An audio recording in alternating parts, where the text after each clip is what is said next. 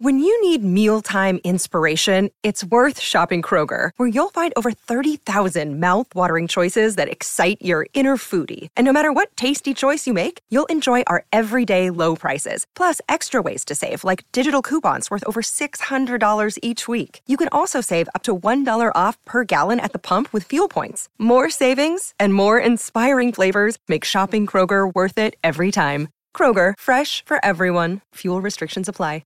Another day is here, and you're ready for it. What to wear? Check. Breakfast, lunch, and dinner? Check. Planning for what's next and how to save for it? That's where Bank of America can help. For your financial to-dos, Bank of America has experts ready to help get you closer to your goals. Get started at one of our local financial centers or 24/7 in our mobile banking app. Find a location near you at bankofamerica.com/talktous. What would you like the power to do? Mobile banking requires downloading the app and is only available for select devices. Message and data rates may apply. Bank of America N.A., member FDIC.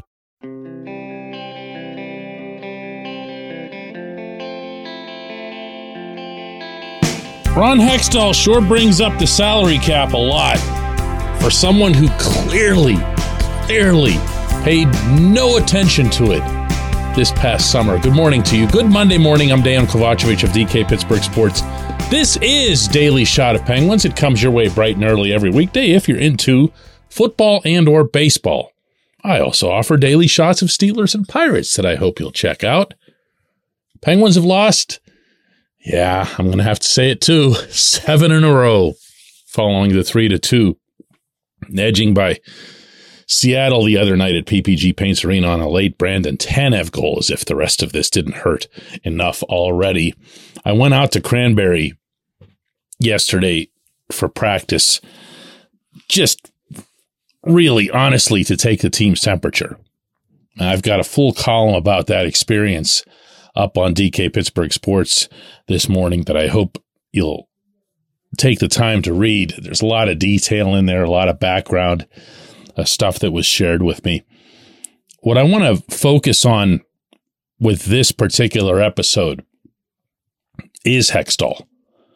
And very specifically, and I mean hyper specifically, whatever it was that he could have been thinking when he signed Kasperi Kapanen to that 2-year, $6.4 million extension. Some of you who are subscribers to our website will know that Taylor Haas, our beat reporter, she reported back in the springtime that Kapanen could have been had for a fraction of this amount, meaning that they weren't required to run him through an arbitration process. There was some kind of, I don't remember the details. She's really, really good at this stuff, and I'm really not, but he could have been had for way, way, way, way less.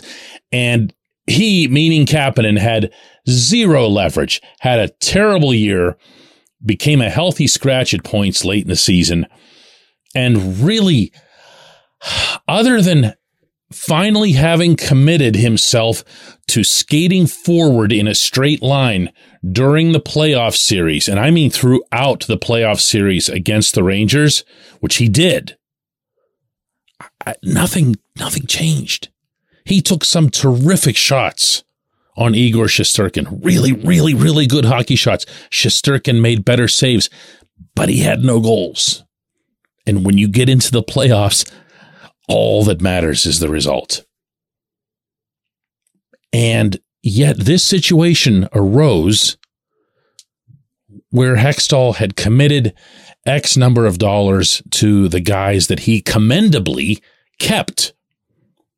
He kept Yevgeny Malkin, Chris Letang, Brian Rust, Ricard Raquel, even Danton Heinen. It was way more than any of us thought was going to be possible. And it was almost like after he did all that, it was, wow, look at me.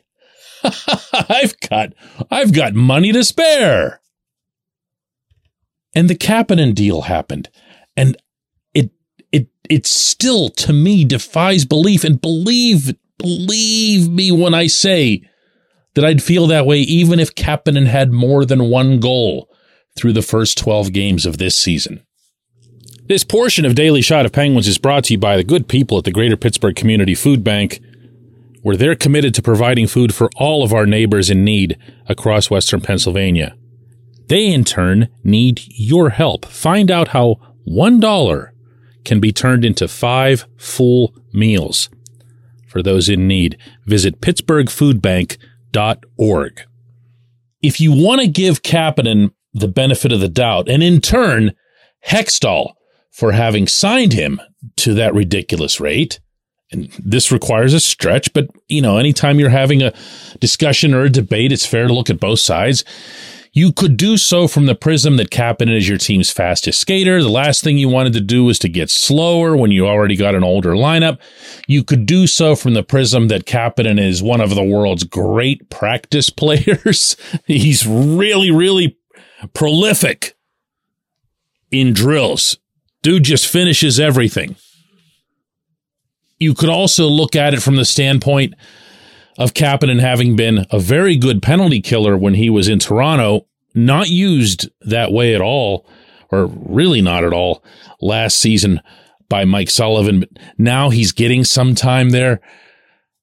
But you still run into the fact that it's Kapanen's contract. If you wanted to just circle one on the entire organizational roster, it's Kapanen's contract that prevents Hextall from moving players up and down to Wilkes-Barre, barring an injury. The reason that you've seen some movement already this season, including Drew O'Connor going back, by the way, yesterday, is that there have been injuries up front specifically. But it shouldn't require that. It shouldn't require that, to say the very least. Because there are two negatives to that. One is that if someone like a Valtteri Puustinen or another guy down in Wilkes-Barre starts performing really, really well, you literally can't bring them up because of the cap space, which is close to 0 cents at the moment. The other thing that's, I think, a tremendously large negative in this situation, in this setting, is that guys in Pittsburgh think they're set. There's nothing anybody can do to them. If you're, not to keep picking on Kapanen, it's not like he's responsible for the 7-game losing streak or whatever. Please don't interpret this that way. There's lots of things going on. But if you're Brock McGinn, for example, you're not looking over your shoulder. You couldn't care less how anybody's doing in Wilkes-Barre. You have an NHL-only contract. You're set for the next couple of years, no matter, unconditionally. You're comfortable. And when you see these guys on the bottom 6, the third and fourth lines especially, and I've been focusing on them a lot, when you see them looking like they're just kind of killing time with their shifts as opposed to trying to change momentum or achieving a change in momentum, there's a lot of different things that go into it, and that's one of them. I really believe that. I'm not going to get all hyperbolic here and call the Kapanen extension, one of the worst contracts in franchise history or whatever, but it might be the most inexplicable in the very intentional wording sense there, because I don't believe that it can be explained unless you had some crazy, irrational hope that this player who has shown you and the Maple Leafs exactly what he is, all of a sudden was going to morph into something different. It makes absolutely no sense. Didn't at the time, and it won't if Kapanen gets a hat trick Wednesday night in Washington. When we come back, J1Q.